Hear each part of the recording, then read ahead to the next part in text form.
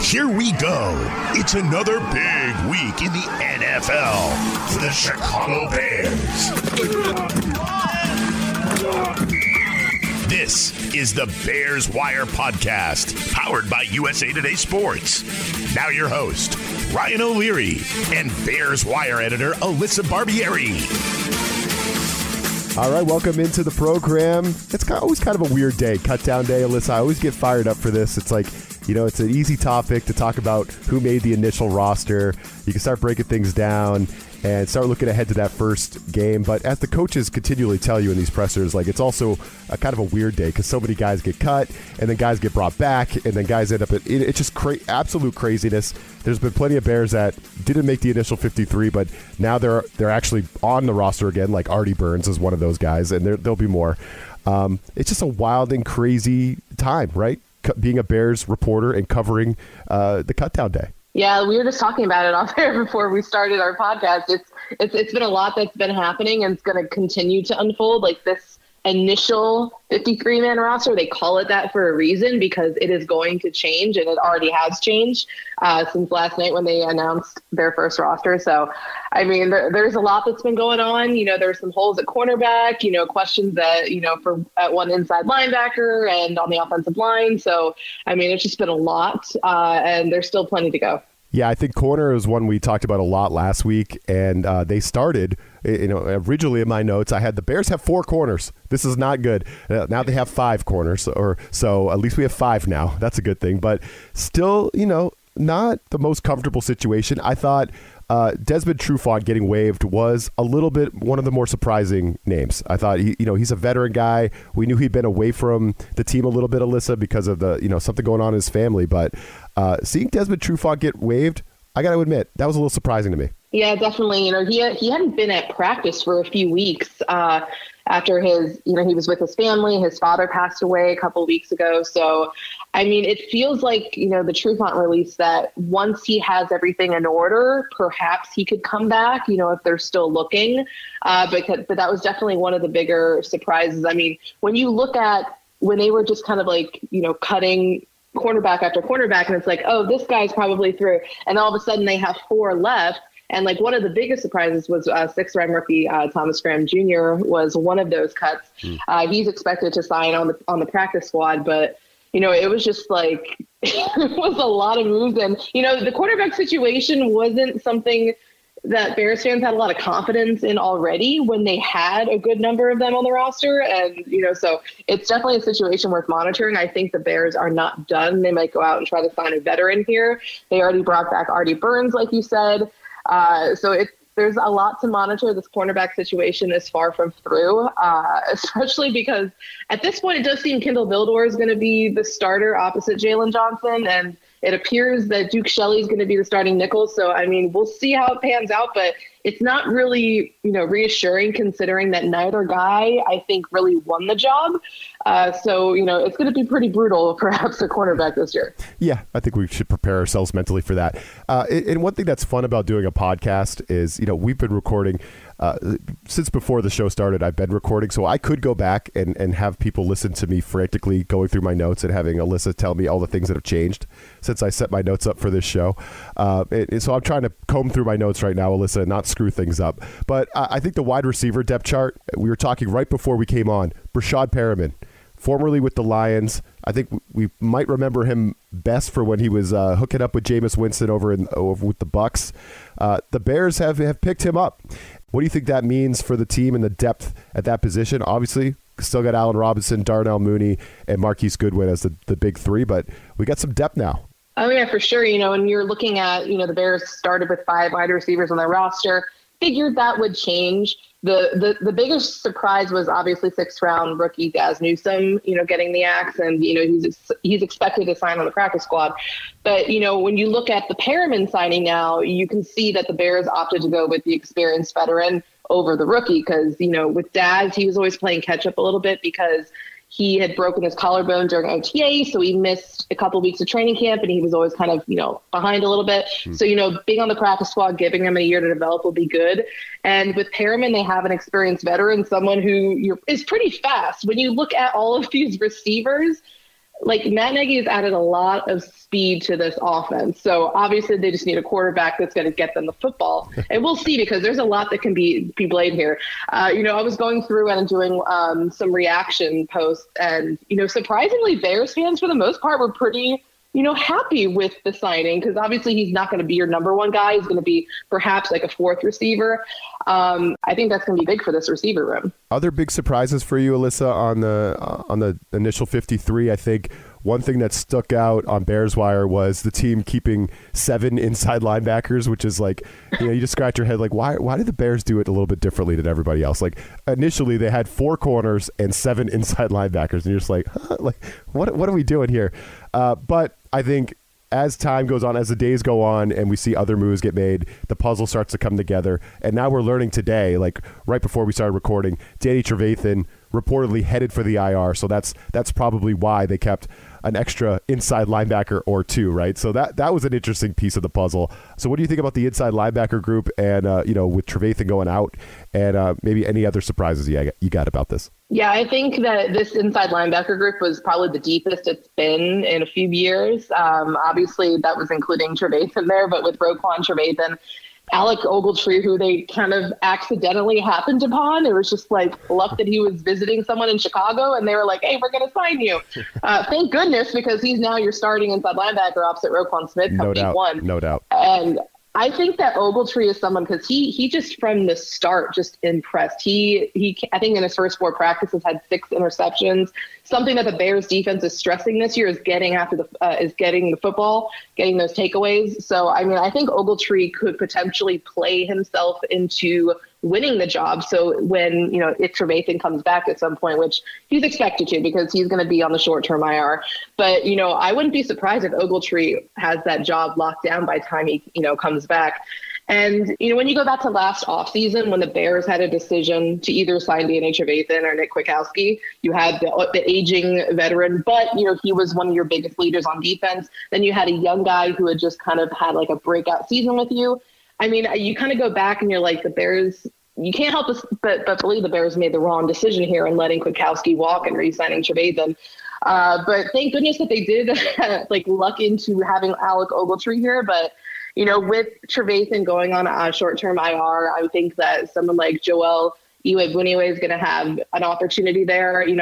I still don't know if they're going to carry 6 inside linebackers. I can still see someone like Caleb Johnson, getting cut and then being brought back on the practice squad. But, inside linebacker, I still feel more confident than I did last year in terms of the depth at the position. And I'm actually really excited to see what Ogletree can bring.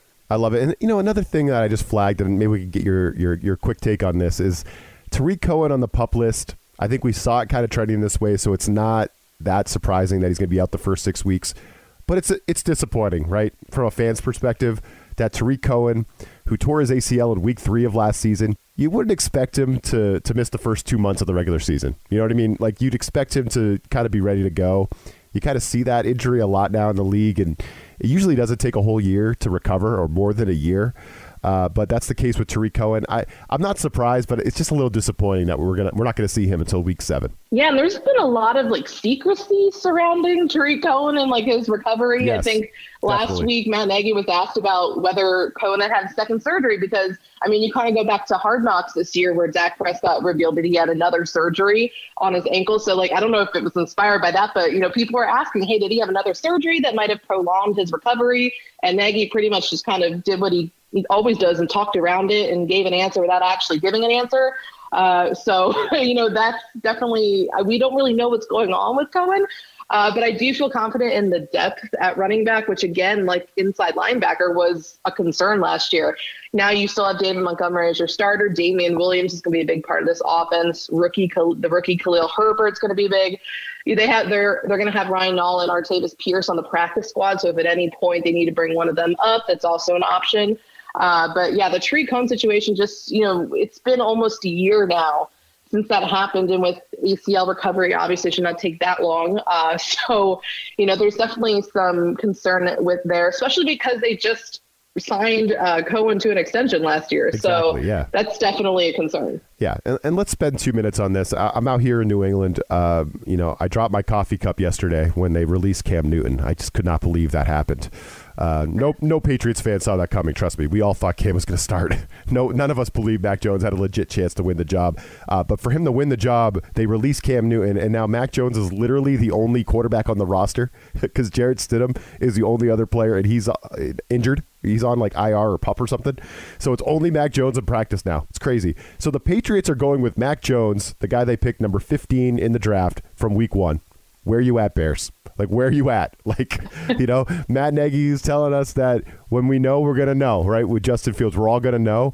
And we all kind of know. Like, this is what you do with a quarterback that you pick in the first round that proves that he could do it. Mac Jones proved that he could do it this preseason. He's going to start week 1. Justin Fields proved that he could do it too. And he's going to sit behind Andy Dalton. It's like, oh, man. I know I bring this up every single podcast, Alyssa, because I can't help myself. But it's just like, I feel for Bears fans because out here in New England, we get to watch the next guy. We're fired up for it. I'm waiting for Bears fans to get that opportunity too. I'm completely jealous because aside from the 49ers and Trey Lance, where it feels like Trey Lance could probably benefit from sitting for a little bit, everyone else gets to see their prized rookie quarterback who has proven that they are ready to play.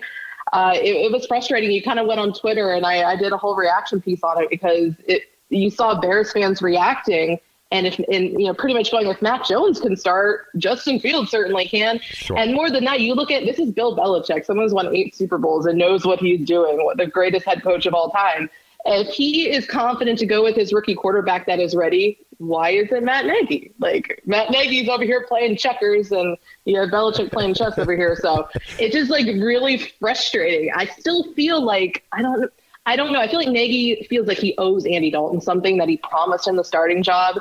And so he's like, okay, we can start in week 1. And then I've given him my promise. He has an opportunity to start. And if he loses it, well, that's on him. It's just really frustrating because, like you said, just like Mac Jones, well, he certainly earned that job. Watching him throughout preseason was like really exciting. And the rest of the rookie quarterback class, like I'm really excited to see what they all can do. They're all really talented. And Justin Fields, like he also proved that he's ready. Like, obviously, it's not the most ideal situation when you have the offensive line, all the questions at tackle and everything. But at the same time, Fields does something for your offense that Andy Dalton can't, and he can also help overcome those deficiencies. The kid's going to learn when he's in the game. Give him an opportunity to do that. Like, he has proven that he can do that. So, I mean, again, we talked about this, Ryan. Matt Nagy's kind of playing it safe, kind of feels like he's on the hot seat here. He doesn't want to ruin his quarterback. But at the same time, if he's ready, just put him in. I don't get it. Or even the lack of first team reps all throughout the preseason and training camp, like none with the starting skill players. Yeah, he got to go with the starting offensive line, which, my goodness, Jermaine Ifedi has to get it together because that was rough. Yes. That was brutal. But he's the only one who hasn't had starting reps with the skill players, with the first team skill players. I don't get it. Yeah, no one gets it. And that's a rant that's going to continue for weeks on end until we get our way. And another rant that is probably for another day is Rodney Adams. That we're seeing as we're recording this in real time that Adams has been waived. So we're going to let that situation play out and formulate our opinions on that for next week. But next week, we will share our thoughts on Rodney Adams. That should be good. But coming up next is our fantasy football question of the week. Thanks for sticking around. All right, Alyssa, Cole Kmet. All right, the Bears have 5 tight ends on their roster, or they used to. Who knows? They might have 6 or 3 now. I don't know. It keeps changing, so I'm not even going to look. But the only one I think worth rostering in fantasy is Kmet, right? Would have loved to see the team move on from Jimmy Graham, as we've talked about, but that hasn't happened. So we're talking deep sleeper here with Cole Kmet, obviously, but would you buy or sell him as like a rosterable player in fantasy this year that has a potential to break out? I definitely think he does. Last year he was, quote unquote, the backup to Jimmy Graham. But this year I think he's going to take a more prominent role in the offense, especially in the passing game. And, with Kmet, he's developed a nice rapport with Andy Dalton, who, he's not going to be starting too long. But, tight ends have also been Justin Fields' kind of favorite security blanket. So I think that Kmet, I would definitely buy him as a sleeper for sure. You could maybe even get him as your tight end too. So I would definitely go in for Kmet. My sports betting question of the week for you, Alyssa, comes from the Tipico Sportsbook and offensive rookie of the year odds. Now, Mac Jones, as we were talking about, vaulted past Justin Fields and past Trey Lance. probably because he's starting week 1, and we just don't know when these other guys are going to start. Obviously, Trey Lance splitting reps with Jimmy Garoppolo. How long is that going to last? And Justin Fields apparently has to hold the clipboard behind Andy freaking Dalton. So Mac Jones being named the starter moves him to the number 2 best odds for Offensive Rookie of the Year behind Trevor Lawrence. But Justin Fields is still sitting here at plus 550. So if you're a believer that Justin Fields is actually going to play this year and in short order, you might want to sprinkle a little something on that plus 550, right? That means if you bet $100, you get $650 back. What do you think, Alyssa? How confident are you that Justin Fields is actually going to play and in short order? I'm very confident, especially when you kind of look at the beginning of the Bears' schedule. I mean, Matt Nagy pretty much hinted at, Dalton's performance is going to dictate whenever Fields gets his opportunity. Dalton's performance plus wins. The Bears have a difficult stretch there in the beginning. I mean, I don't even know. We could see Fields perhaps as early as the second half of week 1. I mean, I don't think they would put him in there, but you could be looking at week 2. I think maybe week 4 would probably be like closer to the best bet. But I mean, I think we're going to see Fields sooner rather than later. I mean, at this point, it feels like I was talking about before, it feels like Nagy just wants to give Dalton a start and be like, there you go. And then when it doesn't work out, just kind of yank him. We saw how short the leash was for Trubisky last year. It lasted, 2.5 games? So, I mean, we'll see what Nagy wants to do here, but I think you're going to see Fields in there sooner rather than later. All right, yeah. If I get Fields by week 3 or week 4, I think I would be happy with this bet. I like Fields more than Jones, even though Jones is starting week 1. I just think the Patriots wide receiver depth chart is scary. And, do that on your own time. I don't want to talk about it. It's gonna make me upset just thinking about it. So, and the tight ends are banged up, and I just think they're gonna run the football. It's gonna be kind of boring, even though I'm excited for the season. It's gonna be boring out here in New England watching football. A little bit more exciting in Chicago when Justin Fields finally gets in the game. I like Justin Fields at plus 550. You know who else I like for Offensive Rookie of the Year?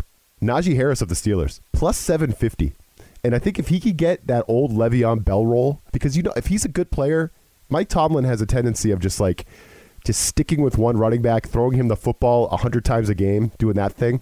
If Najee Harris becomes that player, I think at plus 750, there's a little something there. There's some value there. But, yeah, I think if Justin Fields is going to get in there for Dalton within the first 4 weeks, I would definitely hammer that Fields number. I like it, too. Yeah, the Bears play the Lions in week 4. So if they want to really put Fields in and, give him that easy game, yeah, I like it. That would be the perfect spot to do it. It's a great take. It's Andy Dalton's the tackling dummy early, and then Justin Fields comes in to save the day. It's with the soft landing. This is what we need. This is a perfect game plan. I love it. So for Alyssa Barbieri, I'm Ryan O'Leary. Thanks for joining us. Next week, we'll get into week 1, and we'll start talking about the regular season. I'm here for that. How about you?